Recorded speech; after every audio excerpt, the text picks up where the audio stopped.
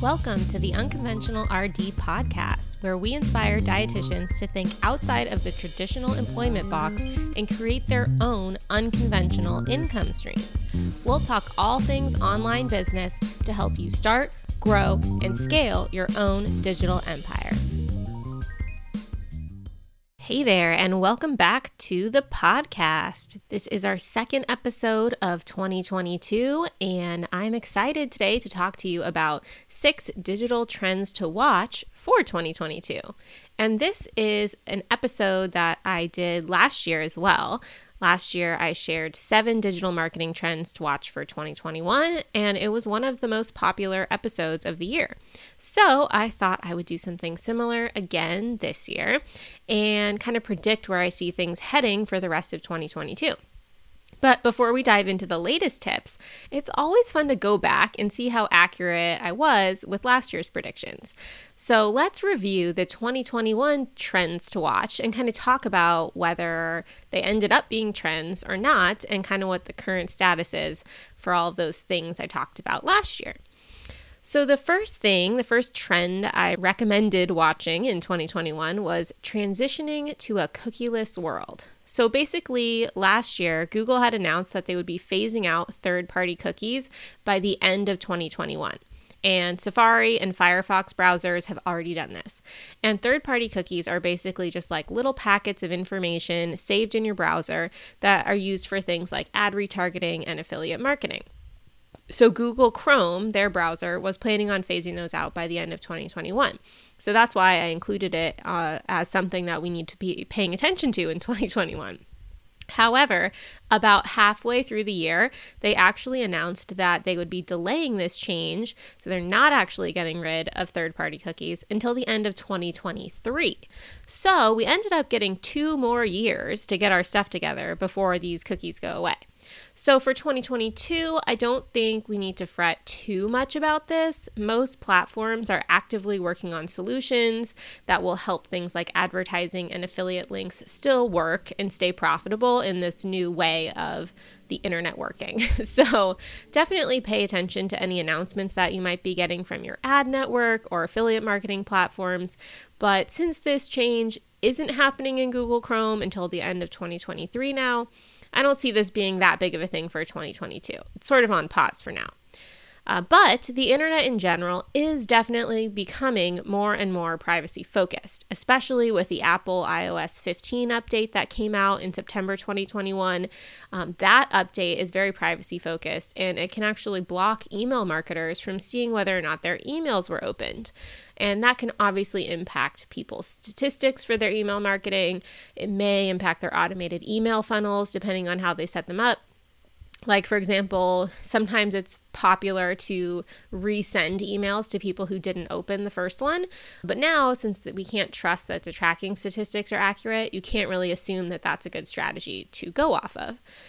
So overall, I would say that this prediction of paying attention to the transition away from third-party cookies, which basically, again, is just packets of information that browsers leave so that marketers can do things like ad retargeting, where they're like, oh, you visited this website, so I'm going to serve you this related ad, so you're more likely to click on it.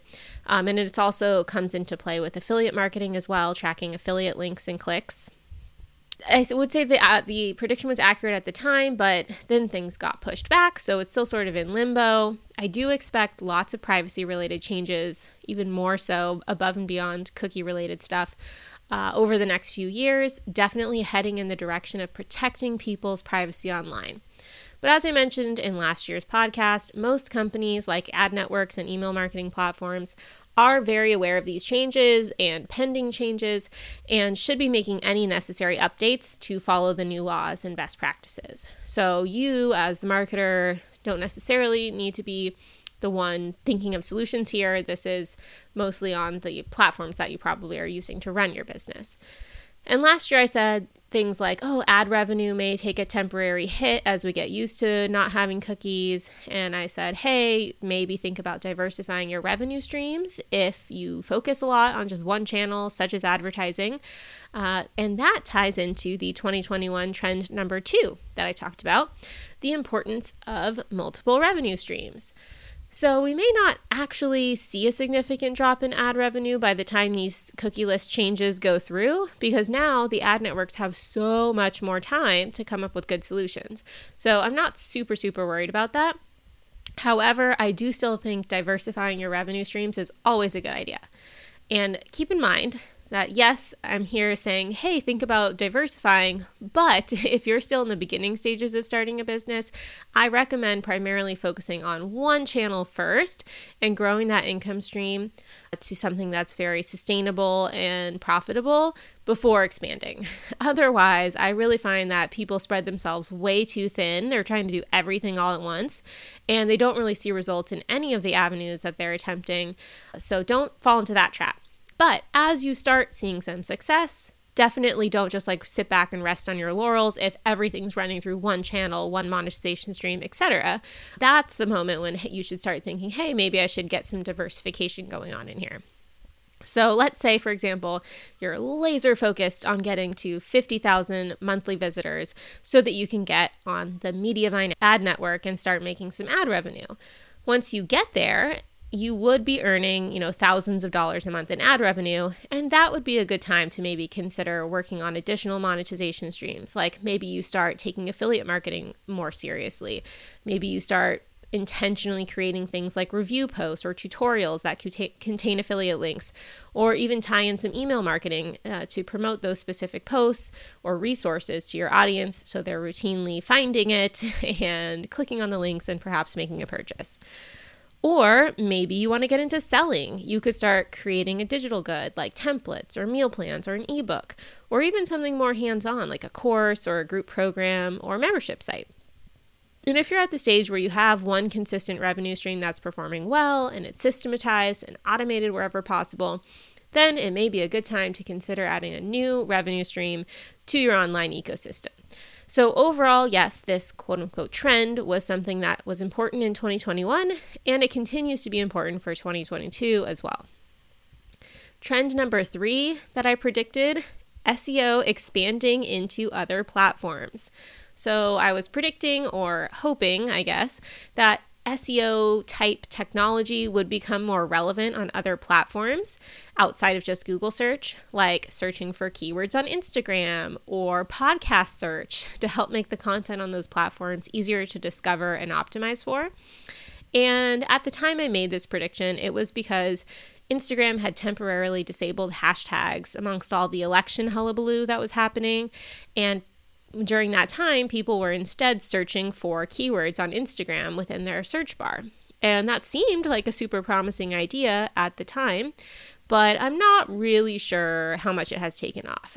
Instagram is not my area of expertise, so I haven't really kept up on this, but when I was searching for updates about this topic, most of the articles I could find about keywords and Instagram were from 2020, which suggests that this new way of searching hasn't really had that big of an impact as many people maybe had hoped. So hashtags are back now, and at least they have volume statistics attached to them, whereas for the keywords, you don't get any data. So I think many Instagram people are still using hashtags to get some organic reach, and maybe not so much focusing on keywords. But who knows if this will change in the future. There's so much potential, but perhaps Meta/Instagram/Facebook, maybe they don't want you to have the power to try and gain intentional organic reach on Instagram. Maybe they want to be fully in control of the algorithm. Who knows? But one interesting thing I see when I go to the search section of Instagram is suggested keyword searches. Like up at the top, if you go to the search area, right under the search bar, there are some suggested keywords that you can click on. And I don't know if those are customized based on my Instagram activity or just things that are currently trending, but I can click on those and then it brings up a feed of posts on those topics. But from what I can tell, it's pulling posts into those keyword feeds based on the hashtags that they're using in the captions. But there were some posts in the results feed from smaller niched down accounts. So like I clicked on one of the suggested topics, I don't remember what it was, something like hairstyle related maybe.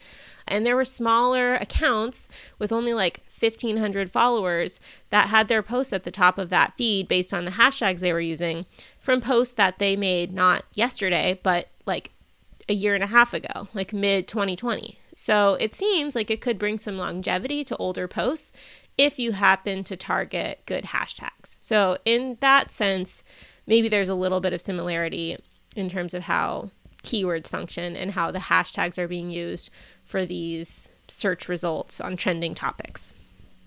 And in terms of podcasting SEO, that world is still pretty meh too. So despite launching Google Podcast Manager and giving podcasters lots of good data with how their podcasts are being discovered in Google search, I haven't found that they actually display podcasts in the Google search results that often, unless it's very clear that someone is specifically looking for a podcast, like they use the word podcast in their keyword phrase. So that's not really that exciting or helpful for reaching new audiences. And just to give you some real life examples, for reference, my podcast, the Unconventional RD podcast that you're listening to right now, was only seen 196 times in Google search over the last year. And only 2 people clicked on the actual search result where you can kind of listen to it right within Google Podcasts. That's really, really bad. And the main keyword that people are finding me through is RD podcast, which is really not that exciting, right? Most people are finding me based on the overall category of my podcast and not really surfacing individual episodes through keywords. And again, this is outside of how my, content that I post as posts on my website is performing. This is specifically through Google showing interactive podcast results in the search results. So they'll show a little carousel of podcast episodes essentially that you can click and listen to. That's what I'm talking about here. And I only got 2 clicks in the whole year. And again, it's just for people searching for RD podcasts, basically. So I'm losing a little hope that this is going to change anytime soon, but I look forward to the day that it does in the future and we can search for podcast episodes. Like, you're not just looking for a podcast in general to listen to, but to look for a specific episode on a very niche topic from any podcast. It would be wonderful if you could search through things in that fashion like you can with a Google search. I do think it'll happen someday, but it's not there right now. Trend number 4 was increasing focus on user experience. So I thought that the user experience on your website was going to become more and more important in 2021. And yes, that was true. After a few delays, Google rolled out the new page experience update in June 2021, and it finished wrapping up and fully rolling out in early September. And this Google algorithm update included the new Core Web Vitals metrics that Google has been heavily pushing. And Core Web Vitals are basically 3 site speed / user experience metrics that Google now includes in its ranking algorithm. And these 3 metrics are largest contentful paint, LCP, which basically measures how quickly the largest piece of content above the fold loads. So the above the fold means the content that you see on the page before you scroll at all. The second metric is first input delay, FID, and that measures how quickly your site becomes interactive. And cumulative layout shift, CLS, and that's how much the content on your page moves around as it loads. And Google wants you to pass all of the benchmarks that they've set for those 3 metrics in order to be considered having a fast site with good user experience. And they have a tool called Google's PageSpeed Insights, or you can even look in your Google Search Console dashboard to see how your website is performing on these metrics and whether or not it's something you need to focus on improving. And this update that took these new ranking factors into account was never expected to cause huge, gigantic fluctuations in ranking. And in fact, it didn't. But it was always meant to be sort of like a tiebreaker ranking factor. So hypothetically, if 2 websites were nearly identical in terms of addressing search intent, backlinks, on-page SEO optimization, etc., then site speed may end up being a tiebreaker for who ranks higher on page 1. But to be honest, there's almost no scenario where 2 websites are exactly the same. So other factors still have a much bigger impact on ranking than site speed right now. Like, there's no world in which site speed trumps how good your content is or your backlinks and things like that. However, it's definitely a case where the status quo is changing, kind of like when HTTPS was introduced back in the day, more and more websites are following best practices and making their websites faster and passing these Core Web Vital metrics. So there will probably come a time when, if you've never addressed your site speed and your site is just horrendously slow, it will probably start to impact your rankings as you sort of naturally fall behind the curve. But that time may still be a few years away. We'll see. So again, if you're not sure how to evaluate your Core Web Vitals, or most importantly, how to improve them, you can add your name to the waitlist for my SEO Made Simple course at SEOwaitlist.com.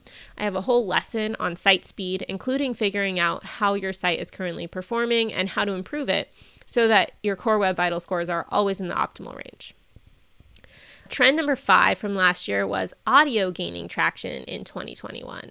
And yes, audio did gain traction in 2021, but not so much in the realm of audio SEO, like I was talking about earlier with podcast stuff.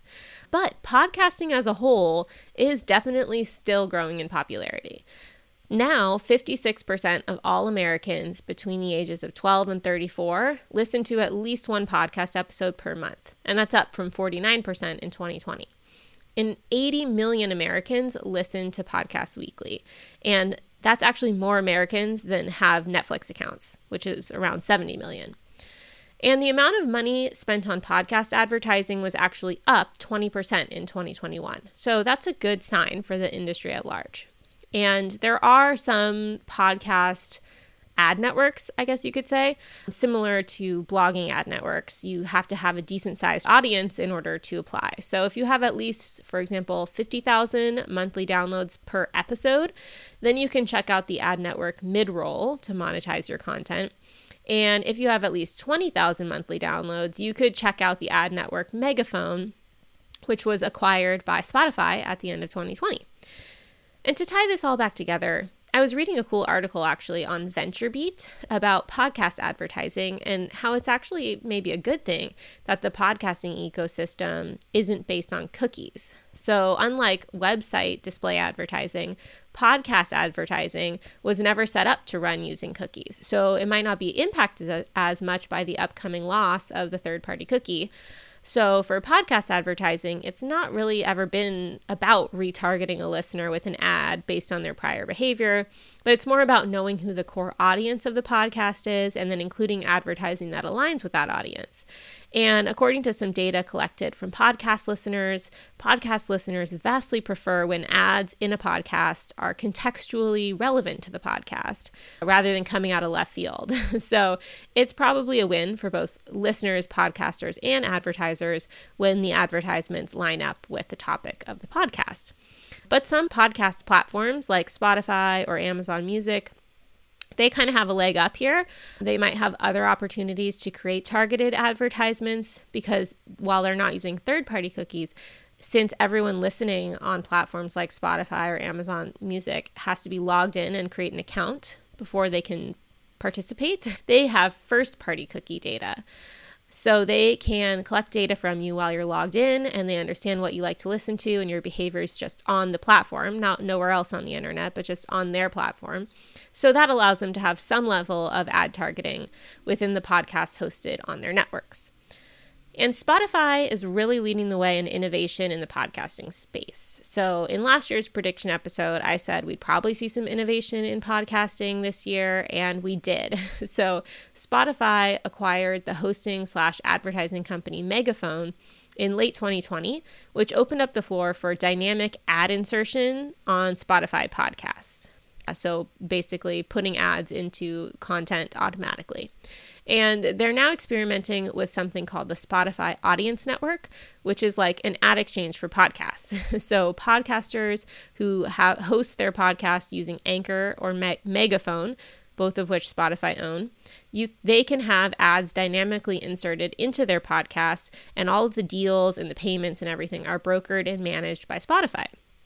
So that means advertisers can come and bid on ad placements at certain set time points of a podcast, and then Megaphone will automatically insert the ad into the content from the highest paying bidder. And right now, it says that this technology is closed and in beta on their website, but you can join a wait list. But that's a really exciting development. And in 2021, Spotify made even more acquisitions. They really are going hard in this space. So in June 2021, they acquired a company called Pods that helps listeners discover new shows. Basically, it creates a machine learning fueled audio news feed with 60-second clips from episodes that they think a person might be interested in. So that's potentially one way that people can get their content in front of new eyeballs. They also acquired an Australian podcasting company called Whooshka that allows radio broadcasters to quickly turn their radio audio into podcast episodes. And they acquired some live audio tools from a company called Betty Labs, and that's now known as Spotify Green Room, which is sort of Spotify's answer to the platform called Clubhouse that was also popular last year. In 2021, they also said they're going to be introducing subscription podcasts for people who host their podcasts on Anchor, where you can host a podcast that requires a monthly fee to listen to. And they've also pledged that they aren't going to take any cuts of the profits from creators until 2023. And at that time, they'll only take 5% compared to Apple, who offers subscription podcasts as well, but they take 30% for the first year and then 15% after that. And right now, if you're interested in potentially doing a subscription podcast through Spotify, there's a wait list as well. So a lot of this stuff is pending and up and coming, not like currently active and super up and running. They also announced, Spotify, a partnership with WordPress to help bloggers turn their blog content into audio, and they're even dabbling in video podcasts on the platform. They're also bringing interactive features to podcasts like Q&A and polls. And earlier this month, they even announced they're making advertisements interactive on Spotify. Basically, they're offering call to action cards within the Spotify app when an ad plays during a podcast. So the listener no longer has to remember a URL or coupon code to go check something out later. The link is right there. And right now, they're only doing this for Spotify original and exclusive podcasts, but I hope it expands because I think that's a really, really great idea for both the advertisers, the podcaster, and the listener. And honestly, I haven't really been super focused on implementing a well thought out podcasting strategy, but now that I went back and reviewed like how much innovation there's been in this space in 2021, I'm like, okay, I should probably really focus here and make sure that I'm on the cutting edge of a lot of these developments because there is so much opportunity. And so moving forward, I'll let you know what I try and how it works out. Trend number 6 from 2021 was continue to focus on search intent. Yes. This one was spot on, and it's actually still one of my recommendations for 2022.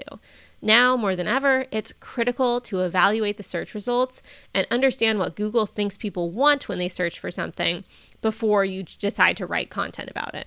Because if you're wrong about the search intent and you don't realize that until after you write a whole post, that's a big oops and potentially a lot of time wasted if what you ended up creating really realistically will never rank. So I'll give some examples about this in a bit when I talk about my tips for 2022.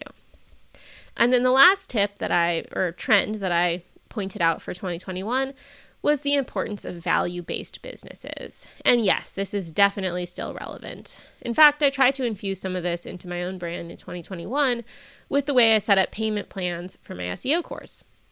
So instead of making the payment plans more expensive, which is a really common tactic in the online course world, it's very common for payment plans in some to be, 20% more expensive than paying upfront. I decided to not really mark up the payment plans at all. I think over the 6 months, it ends up costing my subscribers like $5 more if they do a payment plan rather than paying upfront. And the reason I did this was my personal values. And I remember so vividly how it was to be bootstrapping my business on nights and weekends, scraping every penny to make something happen, and how frustrating it was to have to pay more, and in some cases significantly more, for a product just because I didn't have a large sum of cash available up front. And oftentimes, it's the people on the payment plans who really need that money right now in their own pockets. So why was I, as someone who went through this frustration, specifically charging that segment of people more money and essentially sort of penalizing them for not having more cash in the bank, and then also making it more difficult for them to get out of that cycle? Because if you're always stuck paying like a 20% markup on things because you can't pay in full upfront, how will you ever get ahead, right? So when I actually sat down and thought about it, it didn't sit right with me, so I scrapped that plan. And this was inspired I actually saw Alyssa Rumsey in my Facebook group shared a post from Kelly Deals, I think her name is, about this, and that was how it all came about. And I decided to implement it in my business. And yes, I still have people defaulting on their payment plans or signing up for a month and then canceling, which of course is not the intent of a payment plan. It's not a low-cost trial. So I am losing some revenue. But I'm committed to trying this out for a full year before crunching the numbers and seeing how it actually impacted my business. If it turns out that I really am losing a significant amount of money with this strategy, I may decide to mark up the payment plan slightly, but only by the amount supported by actual data in my business, not by some arbitrary number that just everyone follows without questioning it. That's a decision I could actually feel good about. So that's just an example in my own business. And I've actually had a couple people specifically reach out and say, thank you for that. So yay, I'm glad it's helping at least a few people out there. But I think many businesses took a pause and evaluated whether their business and their marketing practices actually aligned with their values in 2021, maybe made some pivots there. And I hope that continues in the future. So overall, I think I did pretty decent with my 2021 predictions. So let's dive into the 2022 digital marketing trends that I think everyone should be paying attention to. Trend number 1, know your monetization goals. And this is nothing really new or specific, honestly, to 2022, but as I've helped more and more people start and grow their blogs and online businesses, which I can't believe at this point over 600 people have enrolled in my courses so far, it's definitely a theme that has come up again and again. So if you don't know where you're trying to go, how will you get there?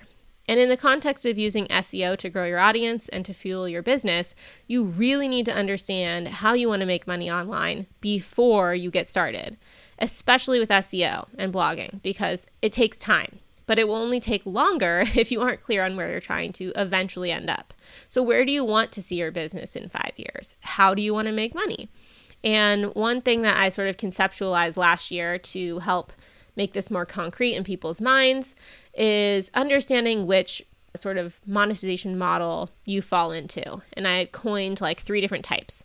So the first one is publisher, the second one is online business, and the third one is services. So for publishers, their main goal is to get a lot of traffic and monetize in very passive ways. They don't really ever want to sell anything to their audience. They just want to create content and have that content be monetized so they can sit back and sort of collect their passive income that comes in every month. And they're very much just, content creators, writers, blogging, posting content, putting ads on it, having people click their recommendations through their affiliate links and make purchases, but they're not really interacting one-on-one with people or selling anything or coaching or anything like that. They're not even creating a product like a course. They're just putting out content. So if that's the type of business you want to run, it's something that's very popular in the food blogging space, travel blogging, fashion blogging, really any kind of type of content blogging, including nutrition blogging. What you're really focused on is pumping out as much SEO optimized content as possible because you're playing the traffic game. You need to get to 50,000 monthly sessions, so 50,000 people coming to your website every month essentially, so that you can join a premium ad network like Mediavine and start making thousands of dollars per month in ad revenue. So what you need to do is find high volume, low difficulty keywords to create content around and focus on getting that content out consistently for the whole year. If you do that, you'll be amazed at how much progress you can make in a year. So your challenge is going to be not getting distracted and staying consistent. So don't start drifting off and stop posting blog posts and start creating some reels or TikTok content or YouTube videos because you're bored or you're not really sure if the blogging thing is working. SEO takes time, like at least 6 months of consistency. So stick with it. Be confident that your strategy will pay off if you're following best practices. And if you're not sure what best practices really are, of course, I'd love to have you in my online course, SEO Made Simple, where I teach you exactly that. I walk you through exactly what you need to do to create content that can get on the first page of the Google search results, which will bring you thousands of people to your site every month, which is what you need in order to earn ad revenue. And just a reminder, you can expect to earn anywhere from like $15 per 1,000 monthly visitors on the low end to like $30, $45 or more per 1,000 visitors. So when you first get into the Mediavine ad network, a conservative estimate is that you'll bring in around $1,000 per month right out of the gate just from displaying ads on your site. People don't even need to click on them. You get paid just for displaying them. Then, as Mediavine learns your site, and especially if you're running ads in the fourth quarter of the year when ad spend is really high, you could be earning more like $2,000 a month per more for that same amount of traffic. And of course, it only goes up from there as you get more content out there, optimize more posts for SEO, optimize the ad placements on your site, etc. So go to SEOwaitlist.com to get notified when my course opens for enrollment again. If you add yourself to the waitlist, I have it set up on a rolling enrollment through my email list. So once you're on the waitlist, you'll get a few emails from me. And maybe about 2 weeks after you put yourself on the waitlist, you'll get invited to watch my free masterclass on SEO, where I explain basically everything you need to know about SEO as a food and wellness and nutrition blogger. And then I'll also give you all the details on my course and give you an exclusive opportunity to join right then. And there's no publicly available place to join the course outside of joining the waitlist and getting invited via email. So if you are interested, please check it out at SEOwaitlist.com. And back to the different business models. If you're not going the publisher route, most likely you're going the online businesses or services model. And your goals are different for those models than what people are going for with the publisher model. So your strategy needs to be different too. If you're selling something, whether that be an online course, a membership site, a group program, or services like one-on-one work with people, you're not just trying to get lots and lots of people to your site. You have like the opposite goal from the people who are just going for ad revenue. When you're selling something, you need the right people coming to your website, because you're trying to get your website visitors to eventually turn into buyers, right? So you need to be attracting potential buyers, not just anyone and everyone potentially around the world. So how does that happen? Well, you need to create content that addresses the unique questions that your ideal buyer has. And when they Google those questions, if you do it right and you create content around those topics, you and your website will be what shows up on the first page of the Google search results. And eventually, with time, you'll create a lot of content addressing their needs, and you'll come up again and again and again in those search results, which will increase your brand awareness and trust in your niche, and maybe get someone interested in joining your email list for one of your freebies, and they may eventually buy from you. So in this scenario, you're not so much looking for the highest volume keywords in your difficulty range, but for the keywords that your ideal buyer would be looking for, even if they're lower volume. So if you have a course on, say, nutrition and PCOS, you probably don't want to be publishing a bunch of random recipes on your site if your goal is for your content to bring you quality leads. Because who is looking for recipes on the internet? Everyone, right? So the percentage of your traffic coming to your site is not going to line up very well with your target audience. So there's no guarantee, if you're just posting random recipes, that the person looking for that recipe has anything to do with PCOS or has any interest in PCOS, right? So instead, what you should really be doing is spending your time writing blog posts that address very specific PCOS related topics. Then you know that the person searching for that information likely has PCOS or knows someone with PCOS. And those people are 1 billion times more likely to eventually be interested in buying the PCOS course that you offer, for example. So that's what I mean about understanding your ultimate long-term goals. If you want to sell a course, but you're not creating targeted content, then you may not be happy with where you end up 1 or 2 years from now, even if you put a lot of time and effort into your content. And likewise, if you want to earn ad revenue, but you're only creating content around super niche, low volume keywords and skipping over some of the higher volume topics that are still within your difficulty range, you also might not be as happy with your results. So it's critical to understand the why behind your content creation and how that plays into your long-term goals. And again, if you want to learn more about how to do this, add your name to the waitlist for my course at SEOwaitlist.com. Trend number 2, always check search intent when blogging. So I said I would talk about this again for the 2022 predictions, and here we are. If you are not manually evaluating the search results before writing a blog post in 2022, you are likely not optimizing your content to the fullest extent, because search intent continues to be hugely important for getting your content ranked in Google. It's not enough to just find a high volume, low difficulty keyword on an SEO tool like KeySearch or SEMrush or Ahrefs, and then put that keyword in your title and write whatever you think people should know about it. No, you need to do some manual analysis of the search results first, with a special attention put on search intent. So what is search intent? Well, it's basically what Google thinks a searcher wants when they look up something. And once you understand what the search intent is, then you can craft your content to meet that need. So how do you understand what the search intent is? Well, you evaluate the search results. So what's already ranking on the first page in Google? And what are you looking for when you're looking at the SERPs? SERP stands for Search Engine Result Pages. That's just, so when I say that, I just mean the first page of the Google search results, SERPs. There's three main things to pay attention to. Number one, what type of search is it? Because there's different types of searches, people looking for different things. And does that type of search match what your goals are as a content creator? Number two, what are people actually writing about with the content that's already ranking on page one? Because that's a clue that what Google thinks people want.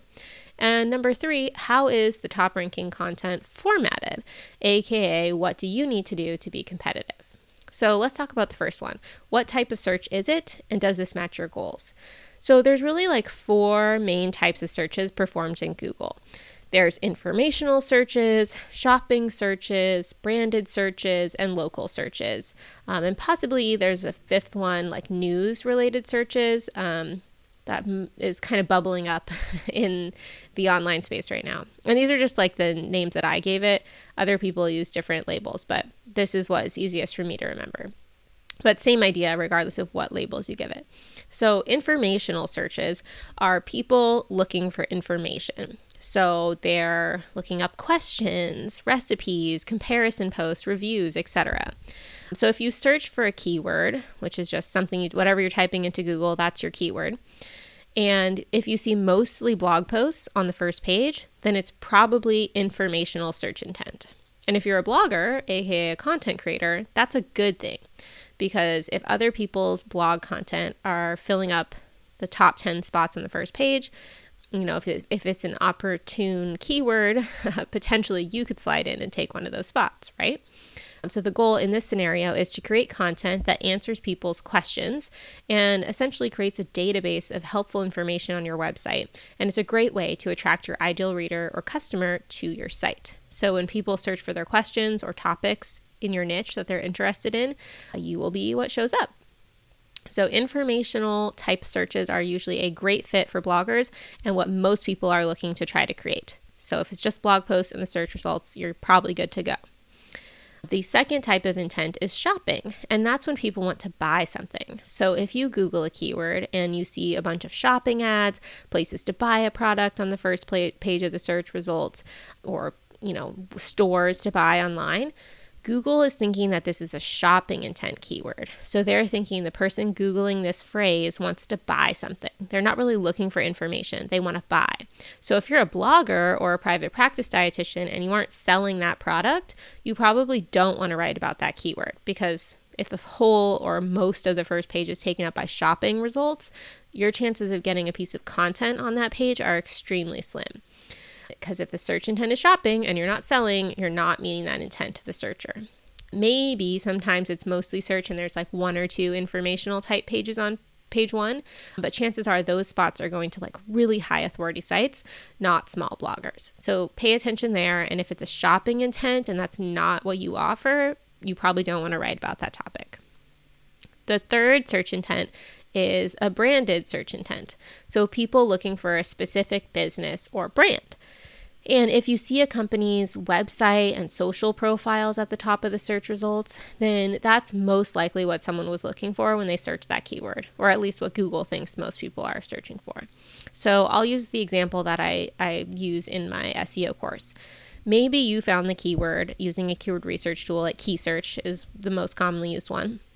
Maybe you found the keyword perfect keto, and your first thought, maybe it's high volume, low difficulty, and your first thought is, oh, great, like I will write an article about how to follow the keto diet perfectly.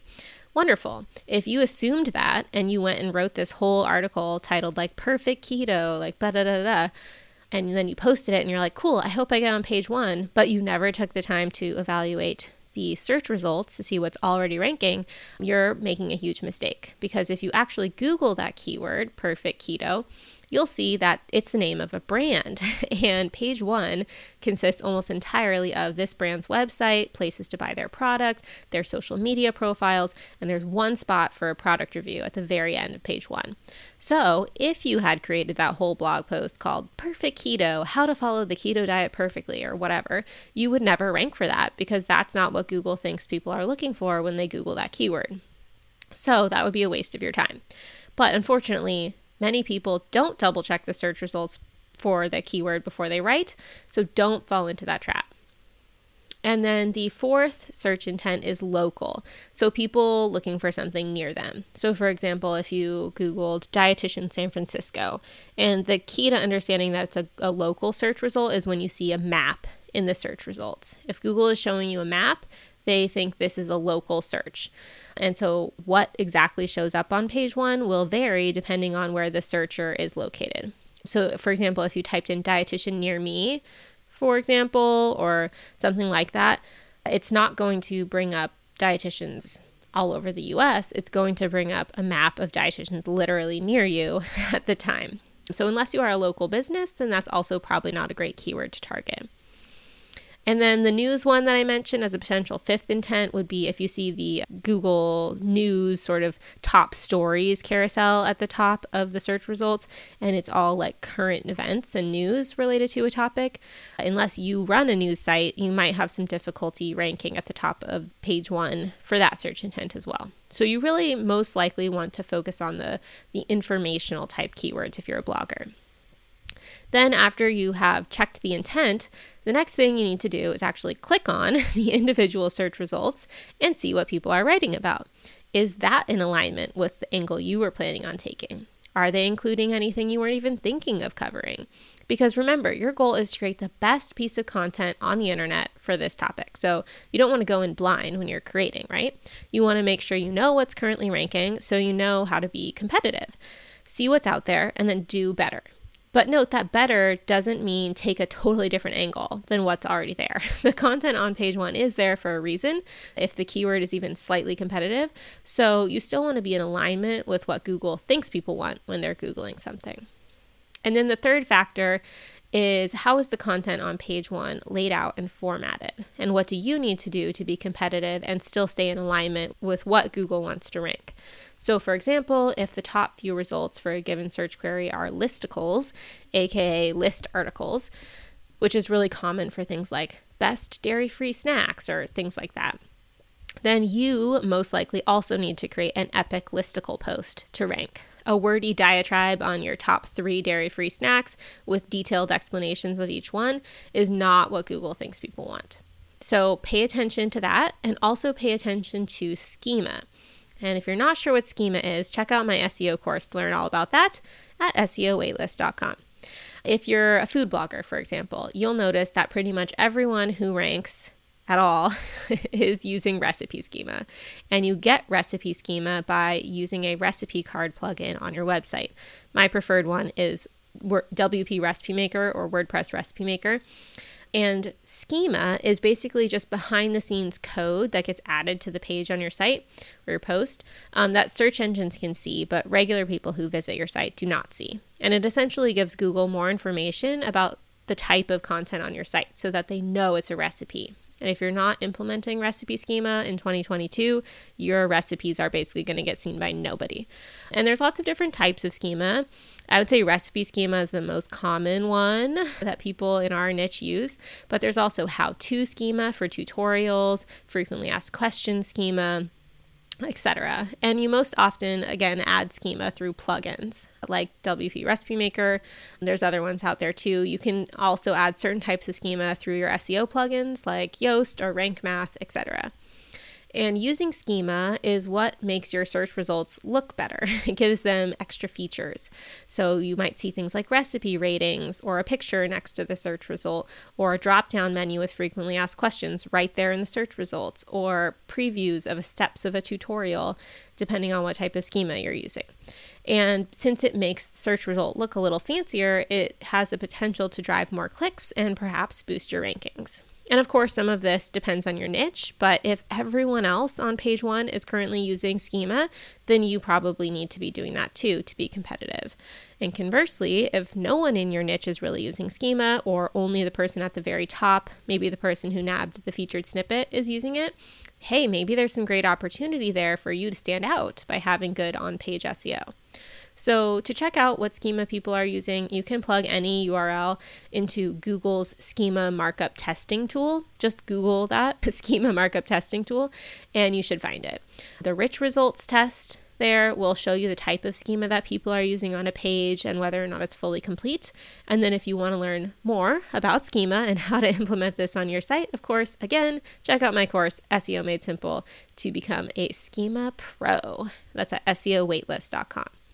But anyway, the moral of the story, finding a high volume, low difficulty keyword is step one of creating an SEO optimized piece of content. But you absolutely should be Googling your ideas and manually evaluating the search results to make sure the intent matches what you were thinking of writing about, to see what other people are covering, and to gain insights on what type of content Google is ranking currently at the top of page one. Trend number 3 for 2022, niche, niche, niche. If you are in a competitive space, which I would say nutrition and food are competitive spaces, it will help you to niche down, especially if you're just getting started. In today's day and age, Google doesn't really love to see websites that try and be experts on everything. So if you're thinking of starting a quote-unquote lifestyle blog in 2022 that covers like food, travel, and fitness, for example, I would strongly advise against that. That's way too broad, and each of those categories alone are highly competitive. So you're just diluting your authority by trying to cover everything. Instead, pick one topic to cover on your site, like just food, just travel, or just fitness. And then don't stop there. You also probably need to niche down even within those topics. For example, start a dairy-free recipe blog, a travel blog focused just on traveling in Spain, or a Pilates blog, for example. By keeping your content tightly focused on one subtopic, you're showing Google that you're an authority in that space. And as of right now, and it hasn't always been this way, but right now, that tightly niched authority may give you a boost in the rankings. For example, if you Google best things to do in Omaha, guess who ranks number 1 for that query? VisitOmaha.com, a website just about things to do in that city. And they've nabbed that spot, the number 1 spot, above other websites with much higher domain authority. For example, Visit Omaha has a DA, domain authority, of 55, which is a decent DA, but definitely doable for a regular blogger. And they're beating out super high authority websites like TripAdvisor, who has a DA of 93, or US News Travel with a DA of 92, who are less niched. Similarly, if you Google dairy-free lasagna, guess who shows up in spot number 2? dairyfreeforbaby.com, which is, of course, a blog run by none other than our fellow RD blogger and previous guest on this podcast, Chrissy Carroll. And hilariously, I totally just made this example up off the top of my head, and she just happened to be ranking number 2 for that keyword. But the domain authority of dairyfreeforbaby.com is 29, and it's beating out other websites with higher domain authorities, but that aren't specifically niched down to just dairy-free content. So other sites are below her, even though they have domain authority in the 40s, 50s, 60s, or even 70s. And if you Google another example, anti-inflammatory diet for eczema, the third result is eczemaless.com with a DA of 12 and only 1 backlink to the page, beating out things like Everyday Health and Healthline, just because they're so niched and they did a good job with their on-page SEO.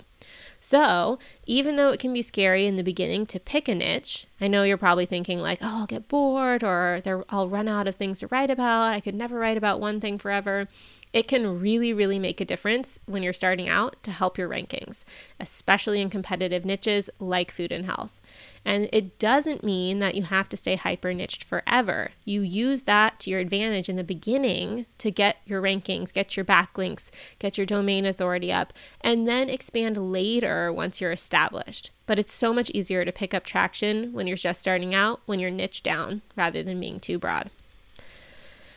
Trend number 4 for 2022, pay attention to changes in tax laws. And this is actually something I need to reinvestigate, since I'm sure new laws have passed in 2021 that I haven't been keeping up on. With everything that was happening in my personal life in 2021, I really wasn't keeping up on the news as much as I usually do. But with so many businesses and jobs moving online over the last 2 years, e-commerce and especially selling digital goods has become more and more relevant. And currently, not all states in the US tax the sale of digital goods. So digital goods are usually things that are just delivered electronically, like an online course or an ebook. Or if they are selling digital goods, most small businesses maybe aren't meeting the sales thresholds for paying taxes in certain states. The thresholds are pretty high. Like, for example, some states require that you have to do maybe like $100,000 volume of sales specifically in that state to owe taxes, which, not many of us are probably meeting that cutoff. But the tide is probably changing here as more governments want a piece of the online sales pie. And to add to the complexity of this topic, there's multiple things you have to consider when investigating whether you owe tax for the sale of digital goods in various states. And again, I'm not a lawyer or a CPA or a tax person, so this is my layperson understanding. Do not take this as business advice or anything specific to you. Definitely consult with your own professionals. But my understanding is, first, not all states tax digital goods. And you first even need to understand whether what you're offering is a digital good. And each state has its own definition. So you have to look into that. And then once you know whether your item qualifies as a digital product, then you have to see, okay, do they even tax digital goods in XYZ state? Not all states tax digital goods, including California, which is where I'm located. So I'm not so concerned about, do I need to collect taxes for California because they don't tax digital goods, and an online course is definitely a digital good in California. But what about all the other states where my buyers are? Maybe I have people buying in Florida or something, like, do they tax digital goods? Do I owe tax to the state of Florida? So for the states that do tax digital goods, you have to see whether you've quote unquote established nexus in that state. If you have nexus in that state, you might owe taxes there. And there's different types of nexus that may apply to you. And again, this is not a comprehensive overview of this, is very cursory, but some types of nexus, not all, but some that may apply to you. It's physical nexus, meaning you're physically located in the state. There's economic nexus, meaning you sold a certain volume of goods in that state, usually a dollar amount like over $100,000, or it could be defined by how many transactions you've done in the state, like 200 or more transactions in a year, even if you don't have physical presence in that state. And this is like, you have to check out the laws of each state to figure this out. I will link to some resources in the show notes to help with that. There's also click-through nexus, which is relevant if you have affiliates making sales in different states. Then you may owe taxes in the states where your affiliates live. And then there's also marketplace nexus. So if you run a marketplace like the website RD2RD, where dietitians upload digital goods to sell, then the marketplace owner is the one who is considered the retailer, and they're responsible for sending in the taxes, since they're technically taking the transactions and managing all that, not the individual sellers on the marketplace. So lots and lots of things to consider. Some of my favorite resources for making sure you're in compliance for sales tax are TaxJar and Avalara. Both websites have really good articles about the most current tax laws state by state, and they also offer paid tools that you can use to monitor your sales and collect and submit the proper taxes for you based on whether you meet the requirements. So I will link to those resources in the show notes at theunconventionalrd.com. Just go to the podcast section, find this episode, and the links will be right there. But my main recommendation here is to pay attention to the changes each year as they're coming quickly, and you want to make sure that you are paying taxes anywhere that you are required to. Tip number 5, or trend number 5 to watch for 2022, Start dabbling in AI, so artificial intelligence. And this is, again, something I personally need to dive into more. I've only just started playing around with it. But you may have heard me talk about an AI tool called Jarvis on this podcast. They recently rebranded to Jasper, probably because Jarvis is already like a character in Marvel or something. I don't know. It's probably trademarked. And before they were Jarvis, they were called Conversion.ai. But now they're Jasper. But anyway, using AI tools for writing is only getting more and more advanced and more popular. And it can help speed up your writing process and or potentially replace low-end freelance writers who write quick content that doesn't require a lot of expertise. And it's popular for other uses outside of blogging as well, like creating social media copy or emails. So depending on your niche, it could be something to look into to save yourself some time. It's somewhat pricey. It starts at $99 per month and goes up if you want to be able to write blog posts. But if you're already outsourcing some content creation or doing it yourself, but it's taking you forever, it could potentially save you some time and or money. So how does Jasper really work? Jasper uses an AI technology called the GPT-3 framework, which can create human-like text. Basically, the technology is trained using billions of examples of natural language so that it can understand sentence structure and do things like summarize text and come up with answers to questions. And the latest version just came out in mid-2020, so they'll probably keep releasing more and more advanced versions as like GPT-4, 5, 6, etc. in the future. But right now we're on GPT-3. And Jasper uses that GPT-3 technology, which has been trained using content crawled on the internet, which makes up 60% of their data set, Reddit, which makes up 22% of the data set, books for 16% of the data set, and then Wikipedia for 3%-ish of the data set.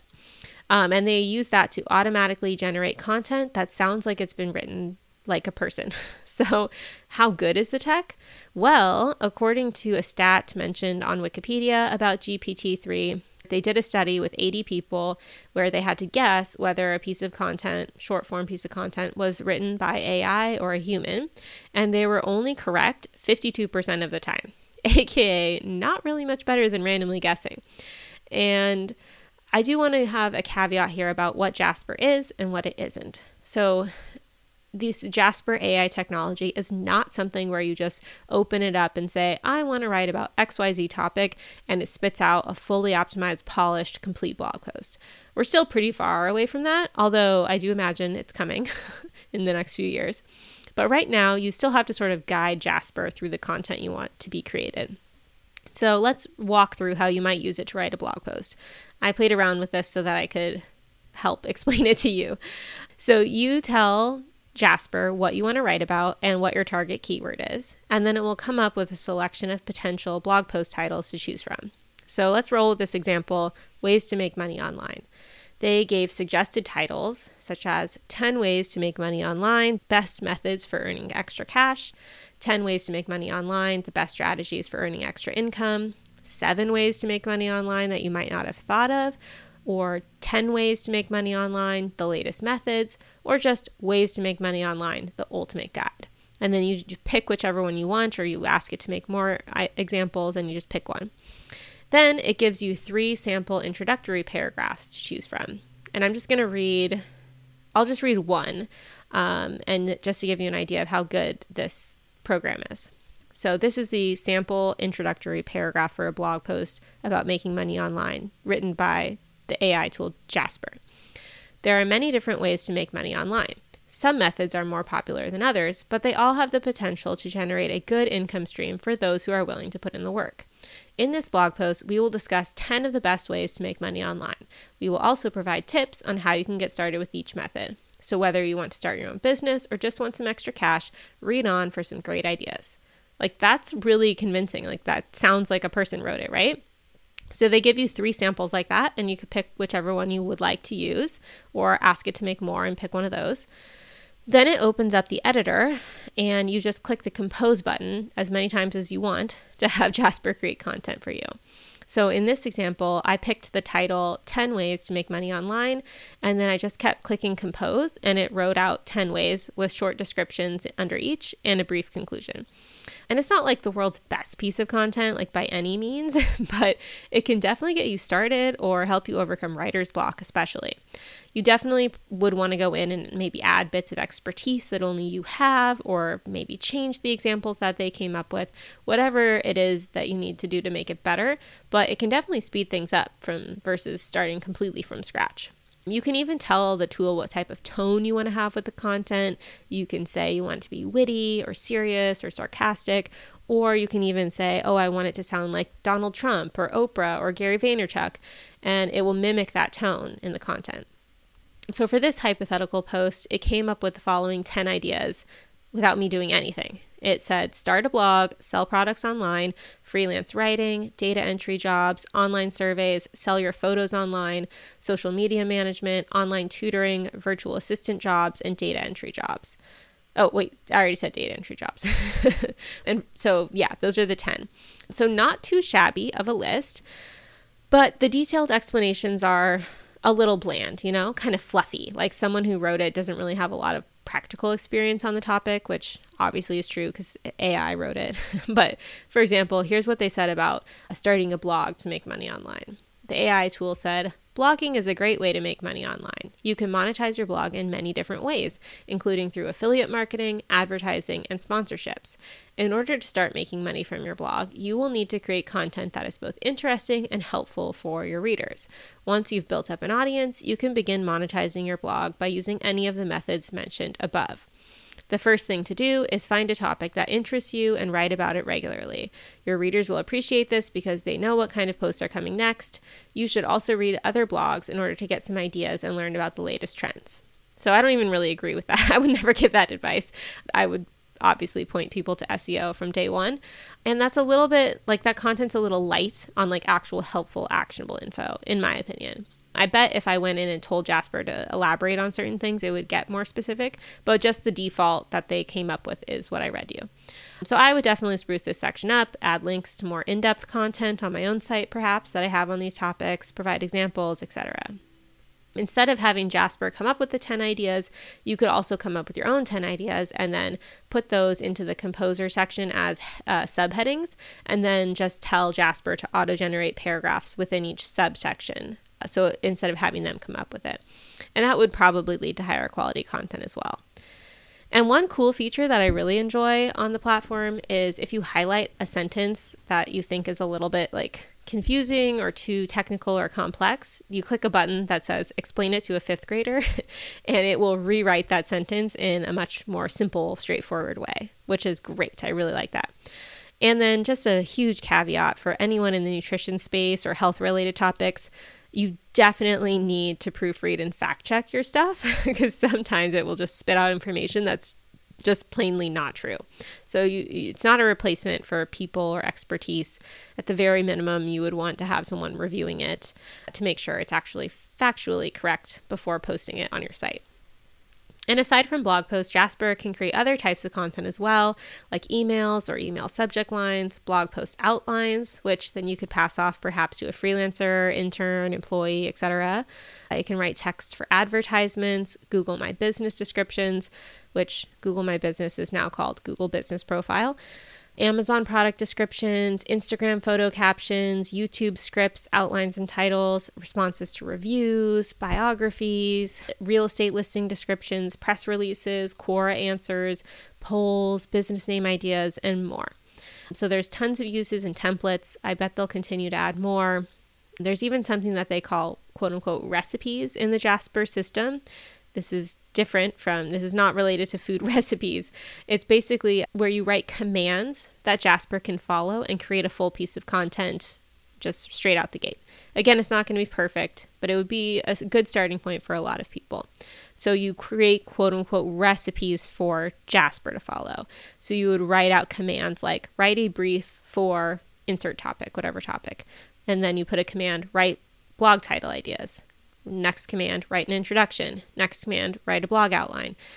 Next command, write about outline item number 1, whatever it is, et cetera, et cetera. And then write a blog conclusion on XYZ topic. And you just fill in whatever the topics and outline items are. So that way, if you routinely create content that follows the same structure, you can start with these recipes so that Jasper just kind of does the same tasks in the same order for you without you having to really think about it.